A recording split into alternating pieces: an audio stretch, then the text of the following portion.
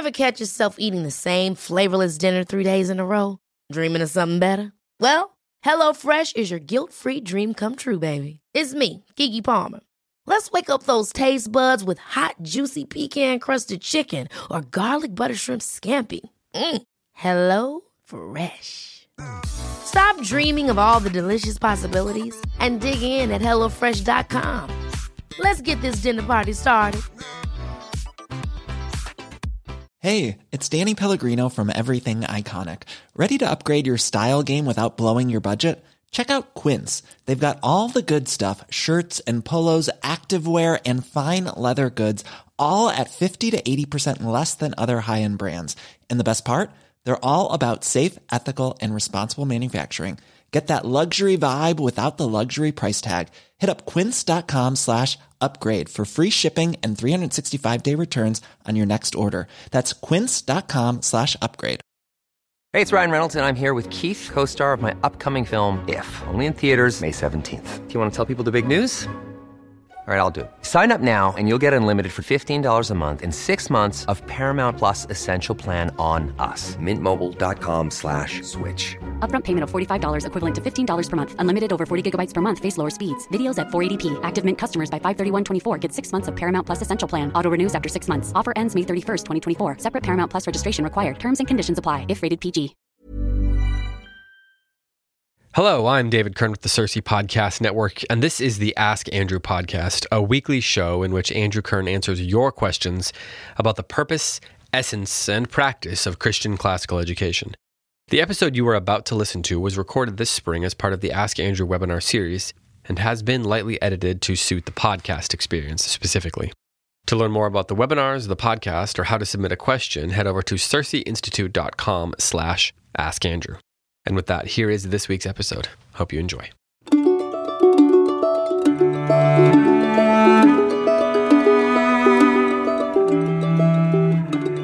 Well, welcome. I want to say again, welcome, especially tonight as it's Good Friday. And I want to offer you a very blessed I want to offer you a very blessed Good Friday. And I, if anybody saw my Facebook post, I said that I'm going to make this a Good Friday special. And there's two reasons for that. One is, no, I'm just going to do it. The reason is because it's Good Friday. Okay. And I hope you'll see why practically it's beneficial to do it, but that's not why we do it. We do it because it's right. And then there's benefits to it. And what I'm going to do tonight, in fact, that no offense intended here to those of you who have been sending in more and more questions, which are also good. But the question last night about the reluctant learner, well, let's just say it hasn't gone away. And we're all always having to deal with it, right? We're all always having to confront the reality that the child in front of us isn't there to worship the words of my mouth, right? And so therefore, we have to figure out why. We have to know what to do about it, and we have to work on it. So, Andrea, we start now. This is the official beginning now. All right? Yes, sir. So first, let me begin with a bit of a review. You remember from Monday, Tuesday, Wednesday, and Thursday that there's a few key concepts that I try to have govern all my thinking. I try to subject myself to their thinking at all times. And I want to say that the most revealing and the most powerful of all those thoughts, all those ideas, is actually a person. And it's the incarnate Word, right? The incarnate Word. And that's our Lord Jesus, the Word incarnate, the Logos incarnate. And the reason I say that might be the governing of them all, the governing idea of them all, is because that's the one that reveals everything else to us. For example, the Holy Trinity. Right? We didn't know the Holy Trinity until our Lord Jesus revealed it. We didn't know there was a Holy Spirit until he told us. And so in that sense, he reveals everything. He is the Logos who makes everything else known about God and man. To the extent that we can know God, it's because we know him through our Lord Jesus. So this is everything. The incarnate Logos is everything. But now think about this astounding thought.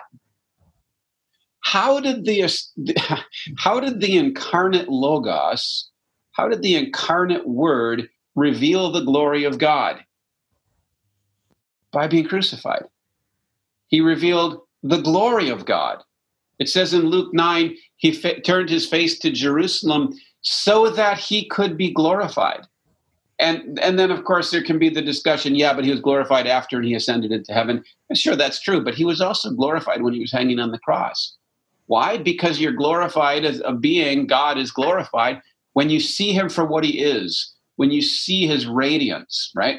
And when, as Eric just put it up there, when can you see God's love more directly, purely, and without any veil, more than when he's hanging on the cross, right? And what I want to say, therefore, is that the incarnate Logos reveals everything to us, even in his suffering, in his taking up the cross and dying for us. And here's the practical point. That's what we have to do too. As teachers, as parents, that's what we have to do too. If we want to reveal the glory of God, and if we want to, even in the best sense of the term, our own glory, in other words, what God made us to be, if we want to reveal that, then we have to take up our cross and be nailed to it. That's how we reveal glory. Okay, that's how, and in every lesson is a revelation of some glory. Okay, in order to reveal the glory of the lesson, we, the teacher, have to be crucified. At the same time, we have to play the role of the Holy Spirit and bear witness. Okay, so let's talk about what that means. Remember yesterday, those of you who were there, we talked about the reluctant learner, and I asked the question, is it a sin? And some people at first right away said no, and then some people said, a few people said yes, and then there was a lot of thought about it. The fact is, sometimes it is and sometimes it isn't, right? So that's why I think we need to really think carefully about what it means to be reluctant. That would be glorious, wouldn't it? Miriam Grimard. That's now. Are you a Jewish woman joining us? Have I said all kinds of things to offend you because I'm French Canadian? Oh, okay, all right. So the question, is it a sin? Well, it can be. But then we compared the reluctant learner with the eager learner and found that maybe the reluctant learner has a lot of reasons for being reluctant, right? And so what I want to talk about now is an example, not so much of a reluctant learner. I want to give you an example of maybe the most perfect lesson ever taught. God made Adam. You remember the story. He made Adam out of the dust of the ground. And then he concluded that it was not good for the man to be alone. This was God's conclusion. Okay. Now, at this point, he needs to communicate to the man, it's not good for you to be alone. That is, let's call it the logos of his lesson. So how does he, my question to you then is, how does he show him? How does he show Adam that it's not good for him to be alone? Does he tell him? You're all wrong. You're all wrong. There we go. I love telling people they're wrong. Oh, I like that. He lets him feel lonely. I don't know. Can you feel lonely yet? That's a great, deep, mystical question. I don't know. But it's not good for him to be alone. So what does God do? He brings the animals to Adam. And the wording is so exquisite. The wording is so exquisite. The Lord brought the animals to Adam to see what he would name them. Brilliant. God brought them to the animals to Adam to see what he would name them. Now I can get lost in the details and I don't have time. So I want to be really kind of condensed here. But think about this a lot and it'll never wear you out. What does Adam naming the animals show him about the animals? Anything. What does it show him about the animals? God, they're male and female. No equals. Gives identity. None is like him. Mm-hmm. He has dominion, authority, right? He sees differences and distinctions. Well, I don't want to get to Adam yet. I'm asking right now, what does it show him about the animals? But you're right, we're going to get to that. Okay, it reveals God's creativity too, doesn't it? It's hard to look at all the animals in creation believe in a God and not adore him. Unique qualities. They have natures, don't they? And he names them for those natures. So here's a couple notes I made. You've said these things, but a couple notes that I made. One, he's in charge, right? He knows, you know how he knows they're in charge? He's in charge because he can play with them. Okay? He can, when he's naming them, I always envision it, that he wrestles with the lion, right? Well, why is he wrestling with the lion? Because he can. He rides the hippopotamus. Why? Because he can. In other words, he's in charge. He has dominion. And listen to this next word. Therefore, because he has dominion, therefore, he can play with them. Now, think hard about that. Think hard about that when it comes to the role of play in education. Okay, so he learns that he's in charge. The second thing he learns is he's not the same kind of thing as they. And third, he needs a partner. They all have partners and he doesn't, right? So we don't know the emotional state and all that. We don't know what it was like before the fall. All these questions are too difficult for me by a long way. But he does come to the conclusion that God had come to, that it's not good for the man to be alone. As a result, he's willing to be knocked out and have a rib pull out of his side. But now think about this. What practically has Adam done to the animals in this lesson? This is one of those really obvious questions that nobody wants to answer. Wendy, you're way too deep for me. Gave them a name, right? He named them. Okay, now this is crucial. Listen very carefully. Attend to my words, my children. Okay?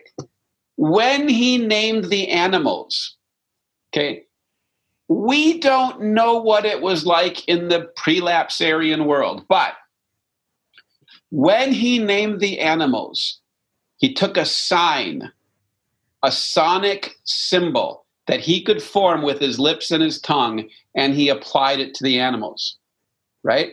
He attached a sign to them. Now, nowadays, one of the common words for that is convention. We now name things more or less randomly, or we'll drop some Greek and Latin on things, or maybe, I don't know, Google, where'd that come from? Who knows? But we name things more or less randomly. I don't know if Adam named things randomly, but he made something conventional. He made something from in his mind that wasn't already in the world.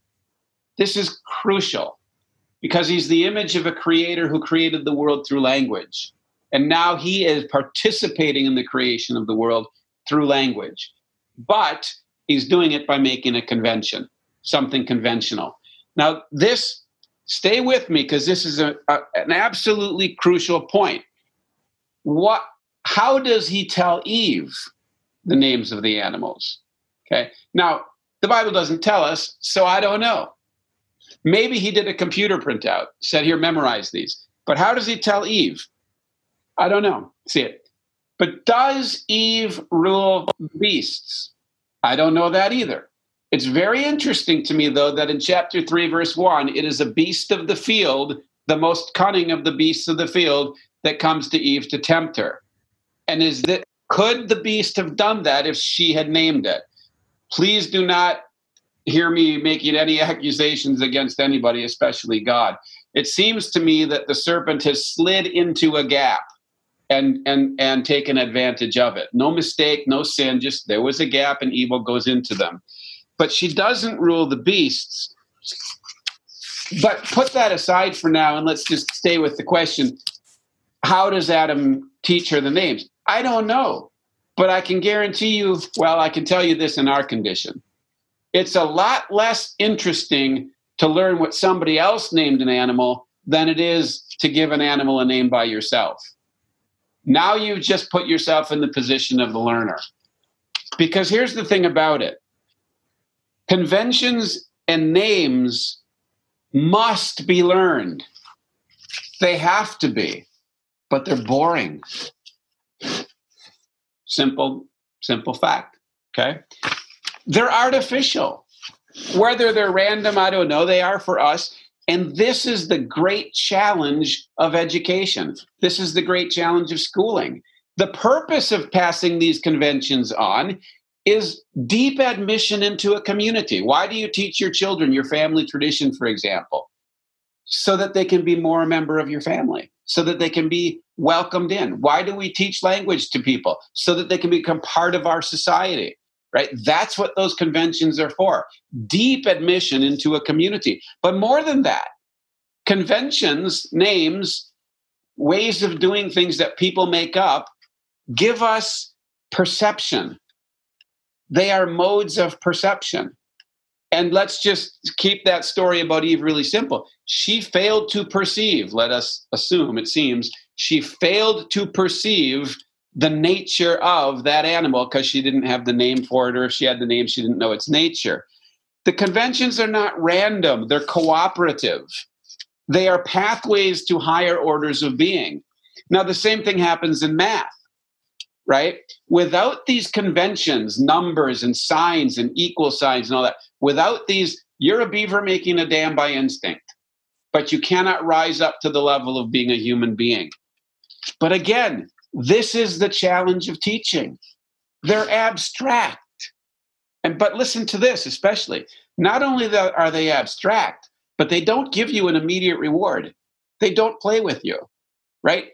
Animals do. Names don't. Now, you can come up with ways to play with them, and you can come up with ways that rewards you can attach, but in and of themselves, they don't give you any immediate reward. They don't reward you, and they don't reward you obviously either. In other words, not only do they not reward you right now, but you don't have any reason to believe they're ever going to reward you unless somebody has promised you that, unless you've seen the benefit in somebody else. They're not like nature, they're artificial, they're attached to nature. But then they become the means to know nature. Not only that, but they become the means to know human nature at an ever higher level. So what I'm getting at is the names are not unimportant, but they are artificial. They open doors of perception.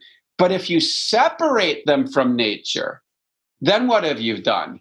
You've created an artificial system that is closed in on itself. Did somebody just break in here? Can you block that? No, that's too bad. Guess we were warned about it. See, this would be actually a really good example of a system closed in on itself, right? We've got somebody's broken in and put profanities up on the chat box. Lord have mercy, right? It's using a convention to cause pain, right? Why? What's the use? That's what the demonic, that's what the diabolical one does, right? So to stay with the point, the closed system makes it dangerous. But see, education itself can become a closed system. Now, think if you're the learner and you don't see the promise and you don't see the potential, you don't see the benefit, okay? What happens in that closed system? Nothing higher is offered to you.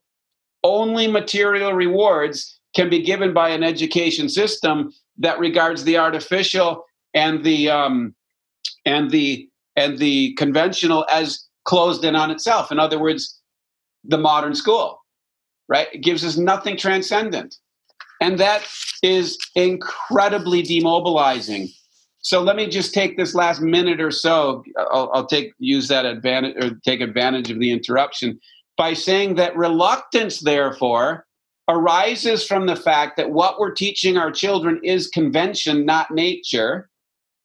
And that's in and of itself boring unless it can be reattached. And it creates 6 basic problems. These are 6 basic things that you have to help your children with. One is the lost glory of learning, or even if you like, the lost possibility of glory through learning. In other words, okay, maybe I can get worldly glory and lots of money, but that's it. No transcendent glory, no well done from God, right? Secondly, consequently, maybe fear of shame. And what's the shame that a child and what the shame that we all fear when we're in the throes of not knowing something? Well, we're afraid of being exposed. See, I would contend that we're not actually afraid of failure. We are afraid of failure, but let me be really technical here. We're not really afraid of failure itself. What we're afraid of is that when we fail, we will be exposed as one or both of two things. One, ignorant, and two, incompetent. We are terrified of, or also just immoral, right? We're terrified of people finding out that we don't know anything, or people finding out that we aren't able to do something. Why? Because we are created for dominion and knowledge and glory, and taking those things away makes us feel shame. And then, so we're afraid of being exposed as powerless and ignorant. But there's something even more insidious, maybe, that we fear, that we're anxious about. We are terrified that we are going to find out that existence itself is exposed as senseless, as fundamentally a discord, as not having a logos. And if I can't make sense of a math problem, my mind says, I can't make sense of this math problem, I hate math. My heart says, the world might not make sense. And that is terrifying to us, because we live and die for harmony. And what we therefore need to do, and Good Friday is the time, I think, to think about this. What we need to do is remember the weight of glory that our children and students have been created for, and remember the weight of glory that we've been created for, and that the path to that weight of glory is taking up our cross and dying to ourselves, so that in the lesson, whether it be naming animals or naming terms in a writing program or naming math concepts or whatever it is, in a lesson, it's not about us. It's not about how my child responds to me. I have to die. And I have to, in dying, speak to and reveal the glory of the Lord in that particular lesson. Okay? So I'm going to stop at that with one last sentence. Because it is Good Friday, we remember the one who died for us and was thereby glorified in order to bring many sons to glory. That's our task and our labor, and that's what God is giving us. And that's the only thing that will ultimately satisfy our souls, is the glory that he gives us on that final day when the resurrected Lord says to us, well done, good and faithful servant.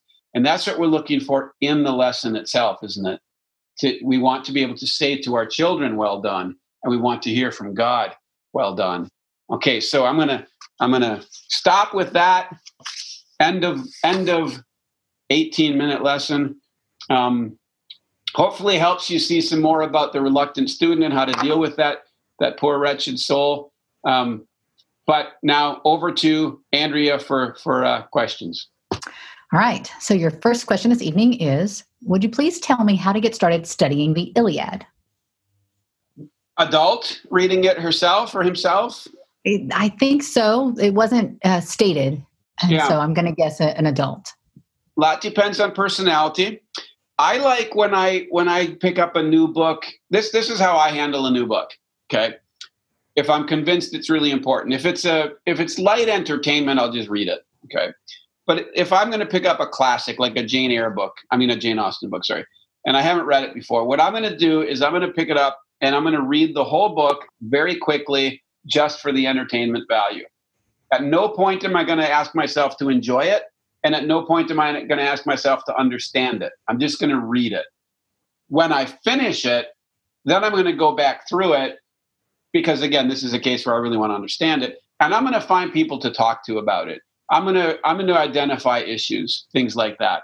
So if I'm looking at something that's hard, like the Iliad, because it's old, I'm going to ignore passages that have lots of names. I'm not going to get lost in that.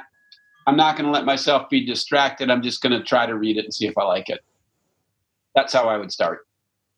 Thank you. You're welcome. Your second question tonight is, after Latin, what language would be next? And what grade should you start a second language? I guess the third. Well, circumstances are so important. If I'm French. If I'm German. If it's about education, Greek. And when do you start it?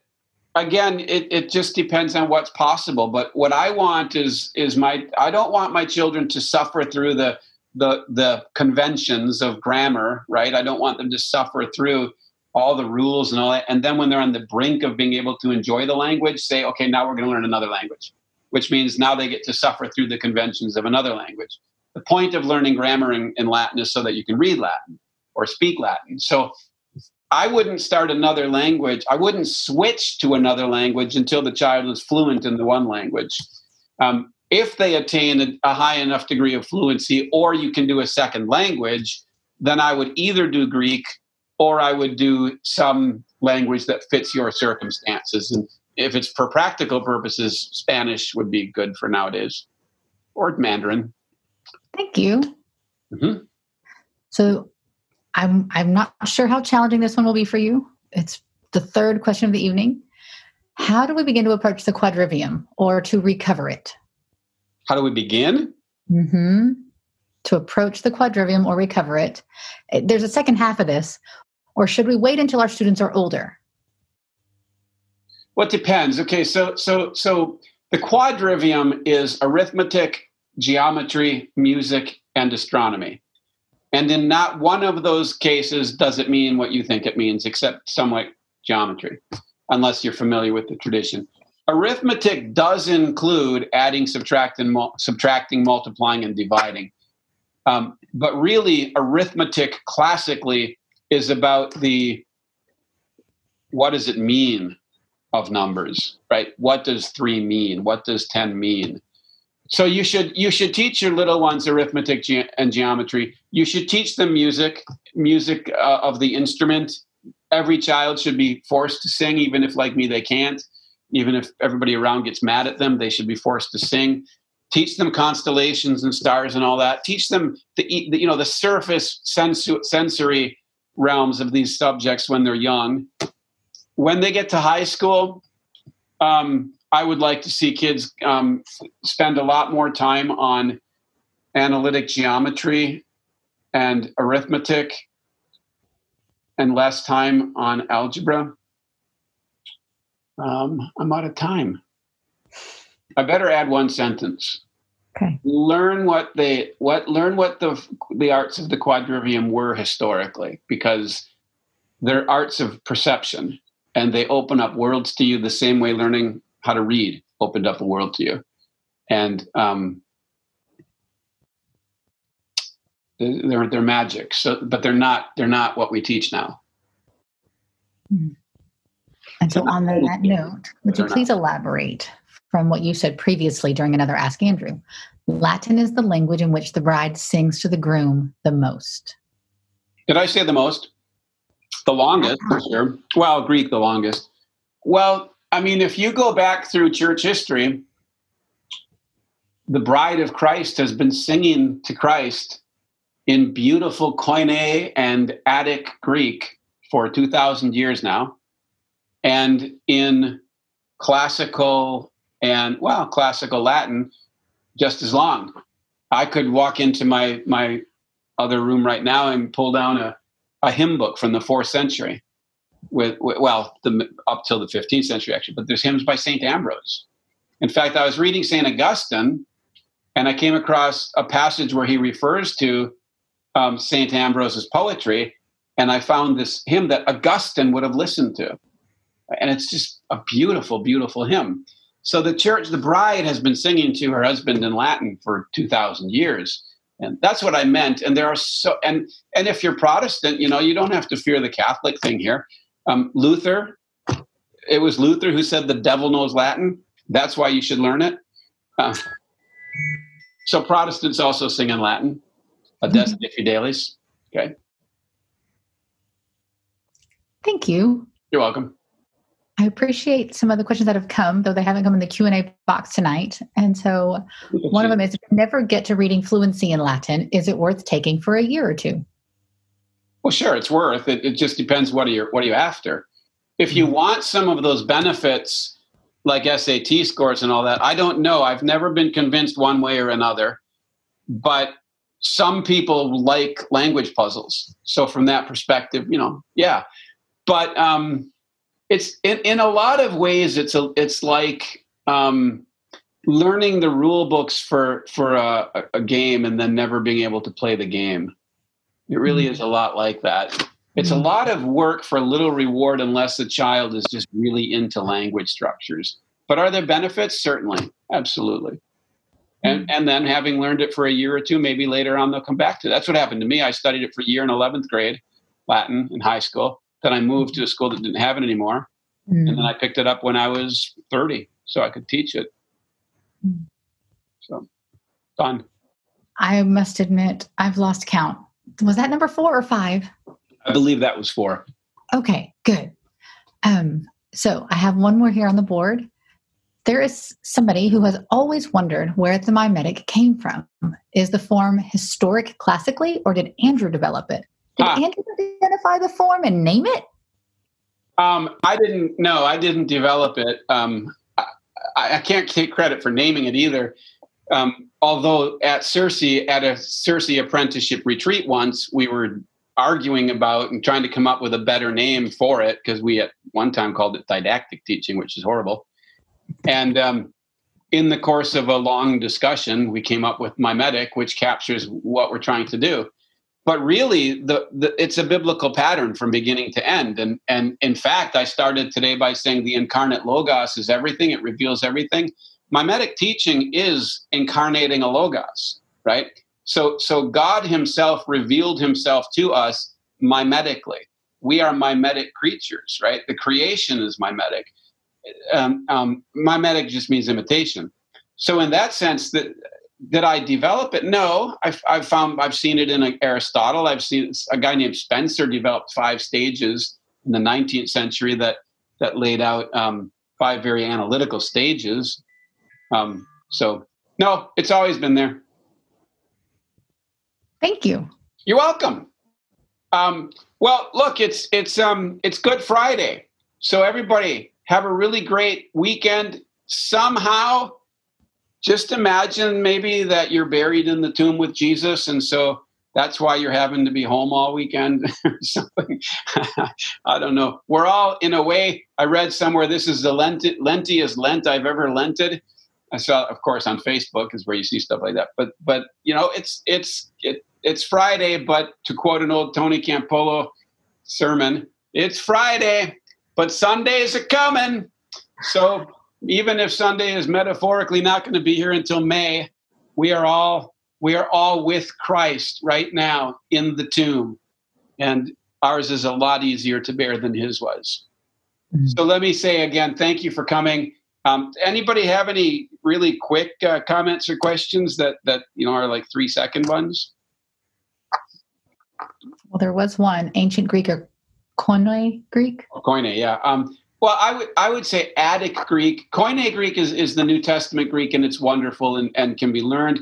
If you learn Attic Greek, that's what they used in the Byzantine Empire for 1,000 years plus, and it takes you back also to the classics. And then Koine is easier, so it's different but easier. So either one.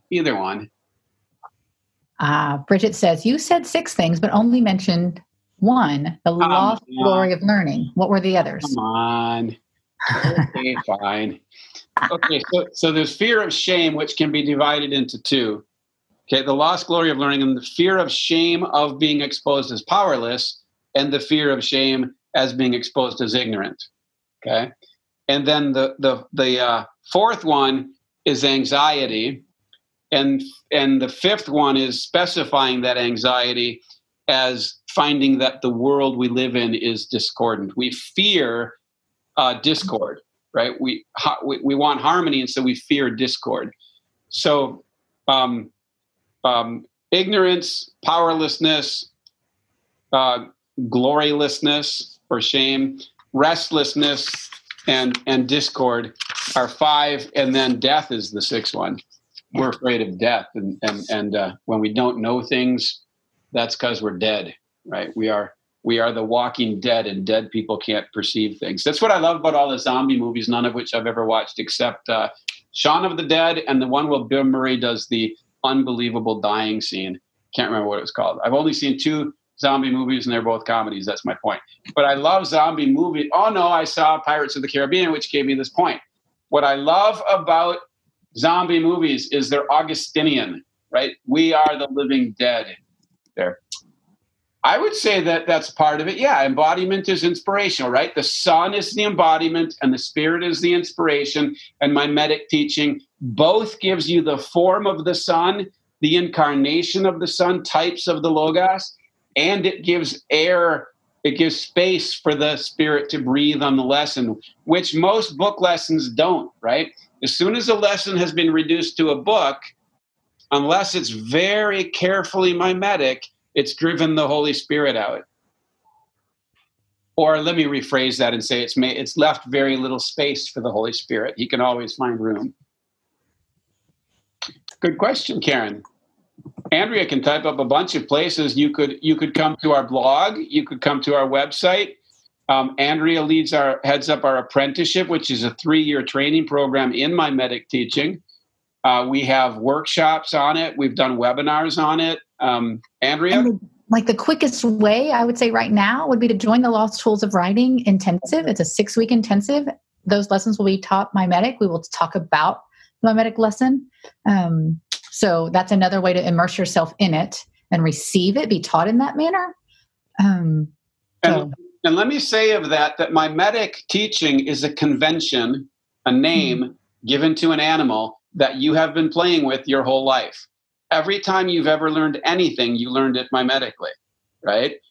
But you didn't necessarily have a name for it, and you didn't necessarily have a sequence laid out for it.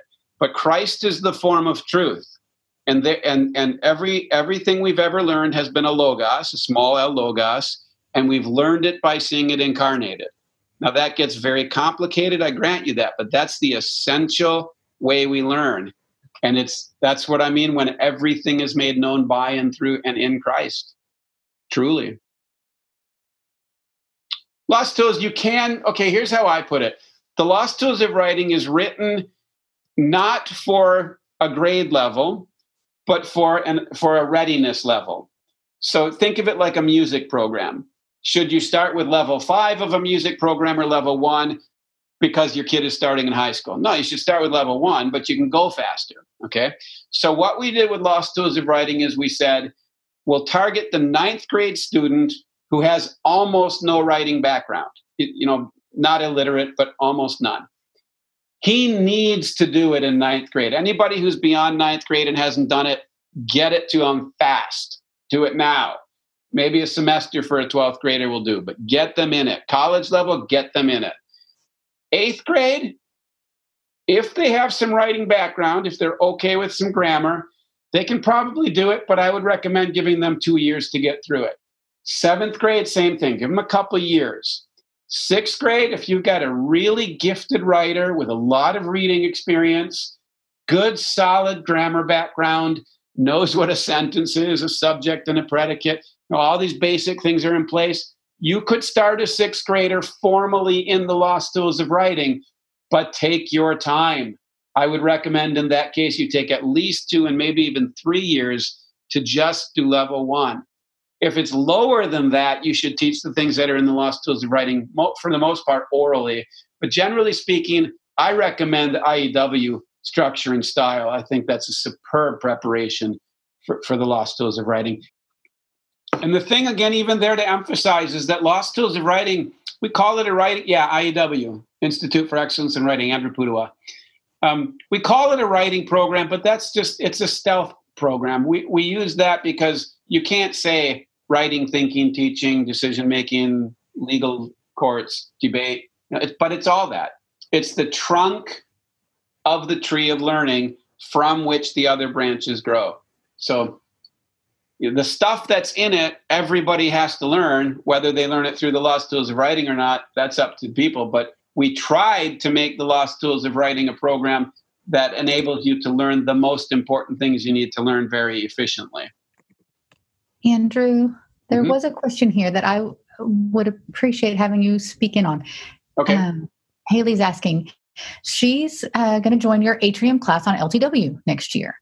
Oh. Knowing that's coming, would the 6-week intensive be redundant? Not really. Two different purposes. The 6-week intensive is pretty well totally focused on the lost tools of writing and how to teach it and how to learn it, right? You can comment more on that. The Atrium class that I'm doing in the fall is really going to be a bigger concept. It's going to be about rhetoric. And in that, we're going to go through the 3 levels of the lost tools of writing, but by necessity, much quicker, partly because it's adults. I think it's going to be all adults taking it. So you'll learn all 3 levels. You'll learn how to do a persuasive address. You'll also learn how to do a specific kind of persuasive address called judicial address. And you'll learn how to do the deliberative address. The difference being judicial is looking backwards. Should he have done that? In fact, should he be punished for doing that? And deliberative is looking forward. What should he do? And so you can see deliberation, Senate, Congress, and judicial, the judge, the jury, in the courtroom, right?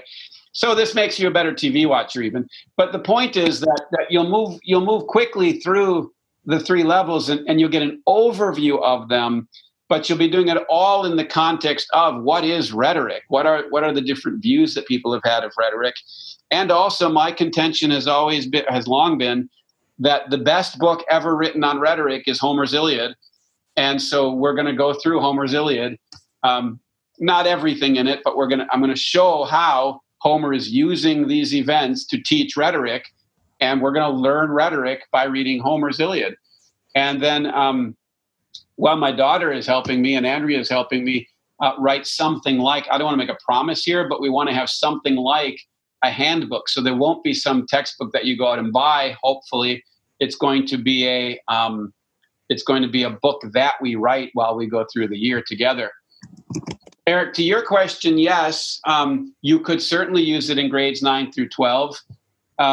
There are 3 levels right now. Andrea, do you want to answer? We're going to type? Yeah, I can type or you can answer. Level 1 should take 1 or 2 years. And then level 2 should take about a year. And level 3 should take about a year. And then we also have a comparison essay that you could, anytime after you finish level 1, you can slide that comparison essay in there and spend a semester on. But understand, this is 1 or 2 days a week. I recommend 2 days a week if you can, but it's a 2-day-a-week program. It's not a 5 days of constantly obsessing over the act of writing because you're spending a lot of time reading, right? And so you're writing in response to literature and history while you're doing it. If you want to see the power of the should question, the lost tools of writing will drive it home to you like a hammer driving a nail into a piece of wood. It's should he have done that, or what should he do? That's what writing is about. Stories are about. Classical charter school. Oh, whole staff for summer reading. Well, you could do Norms and Nobility. It is not it's not specifically Christian, right? You could read, it's by a Christian, but he's getting at the classical essence that it's certainly a secular school, and I would highly recommend that, but it is tough. I want to say the Iliad, the Aeneid, right? One of the best books ever written on I'll say leadership, self-control, self-discipline. What do you think, Andrea? What are some books we've talked about? The Ethics of Rhetoric by Richard Weaver is phenomenal. Could Being in Time by Heidegger? Just kidding. Yeah, I wish I could recommend a book by Roger Scruton right now. Beauty, his book on beauty, spectacular. But probably, honestly, the anybody under 30 these days who doesn't have a classical upbringing, especially perhaps in the Christian community world, probably wouldn't understand that beauty is an objective thing. That's almost an offensive idea to a modern. But if you can get Scruton on beauty, that would be a good one.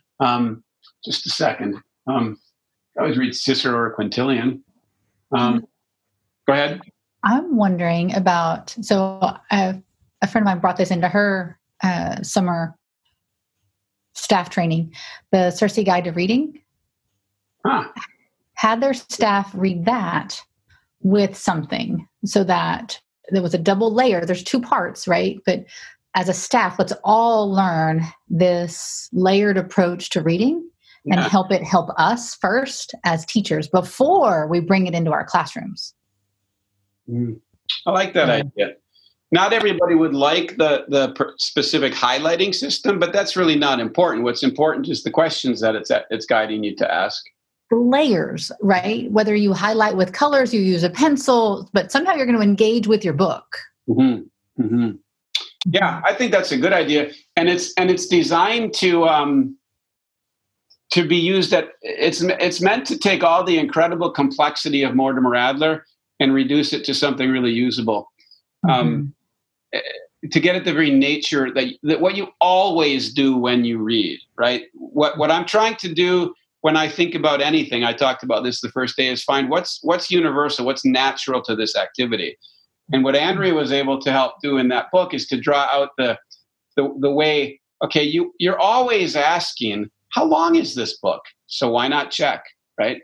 And you're always asking, what's the structure? What kind of structure does the author use? And you're always asking, am I going to come across words that I don't know the meaning of, right? So what we do is have you highlight for those things, not so that you learn to highlight, but so that you give yourself permission to ask those questions. Yes, the Chronicles of Narnia is a treatise on education. In fact, you all might find this interesting. You could go online, YouTube or Google, and you could search my name and then Notre Dame children's, or maybe what was that? Common Core Notre Dame, my name. And you would find a talk that I gave called The Boy Who Read the Wrong Books. And it's about Edmund and the Voyage of the Dawn Treader and what I think Lewis is trying to get across about that. By the way, you all might be interested to know that or how many of you do know this, that I did a series of talks about C.S. Lewis about a year ago now. And there's 6 talks in it, and they're recorded. And I go into the Silver Chair, but then I look at his first book, his last book, and books and then key books in between, including The Weight of Glory. And I'm trying in this series of talks, 6 talks, to cover the whole basic concepts that are essential to Lewis. And for that reason, I think it's meant to be, and I hope it is very helpful on how Lewis thinks about education. And in this case, it's 6 lectures. What is it, like $21 or something absurd like that? So there's the gap. If you like listening to lectures, and I'll add that those lectures I worked harder on than any lectures I've ever given on in a presentation. So it was an attempt to pay off my debt to C.S. Lewis, and I haven't succeeded. Yeah, thank you. Have a blessed Easter. And my favorite blessing, my favorite prayer. May the Lord remember you in his kingdom. By the way, did you know it was today? It was today. Oh, wow. That the guy said, remember me, O Lord, when you come in your kingdom. Yeah. There you have it. May the Lord remember you in his kingdom.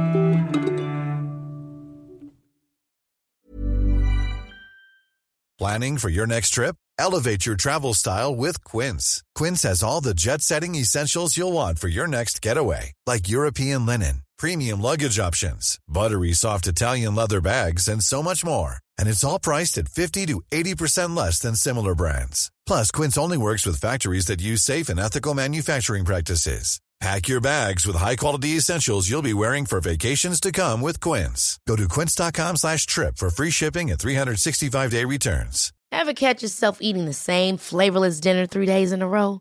Dreaming of something better? Well, HelloFresh is your guilt-free dream come true, baby. It's me, Keke Palmer. Let's wake up those taste buds with hot, juicy pecan-crusted chicken or garlic butter shrimp scampi. Hello Fresh. Stop dreaming of all the delicious possibilities and dig in at HelloFresh.com. Let's get this dinner party started. Hi, I'm Daniel, founder of Pretty Litter. Cats and cat owners deserve better than any old-fashioned litter. That's why I teamed up with scientists and veterinarians to create Pretty Litter. Its innovative crystal formula has superior odor control and weighs up to 80% less than clay litter. Pretty Litter even monitors health by changing colors to help detect early signs of potential illness. It's the world's smartest kitty litter. Go to prettylitter.com and use code ACAST for 20% off your first order and a free cat toy. Terms and conditions apply. See site for details.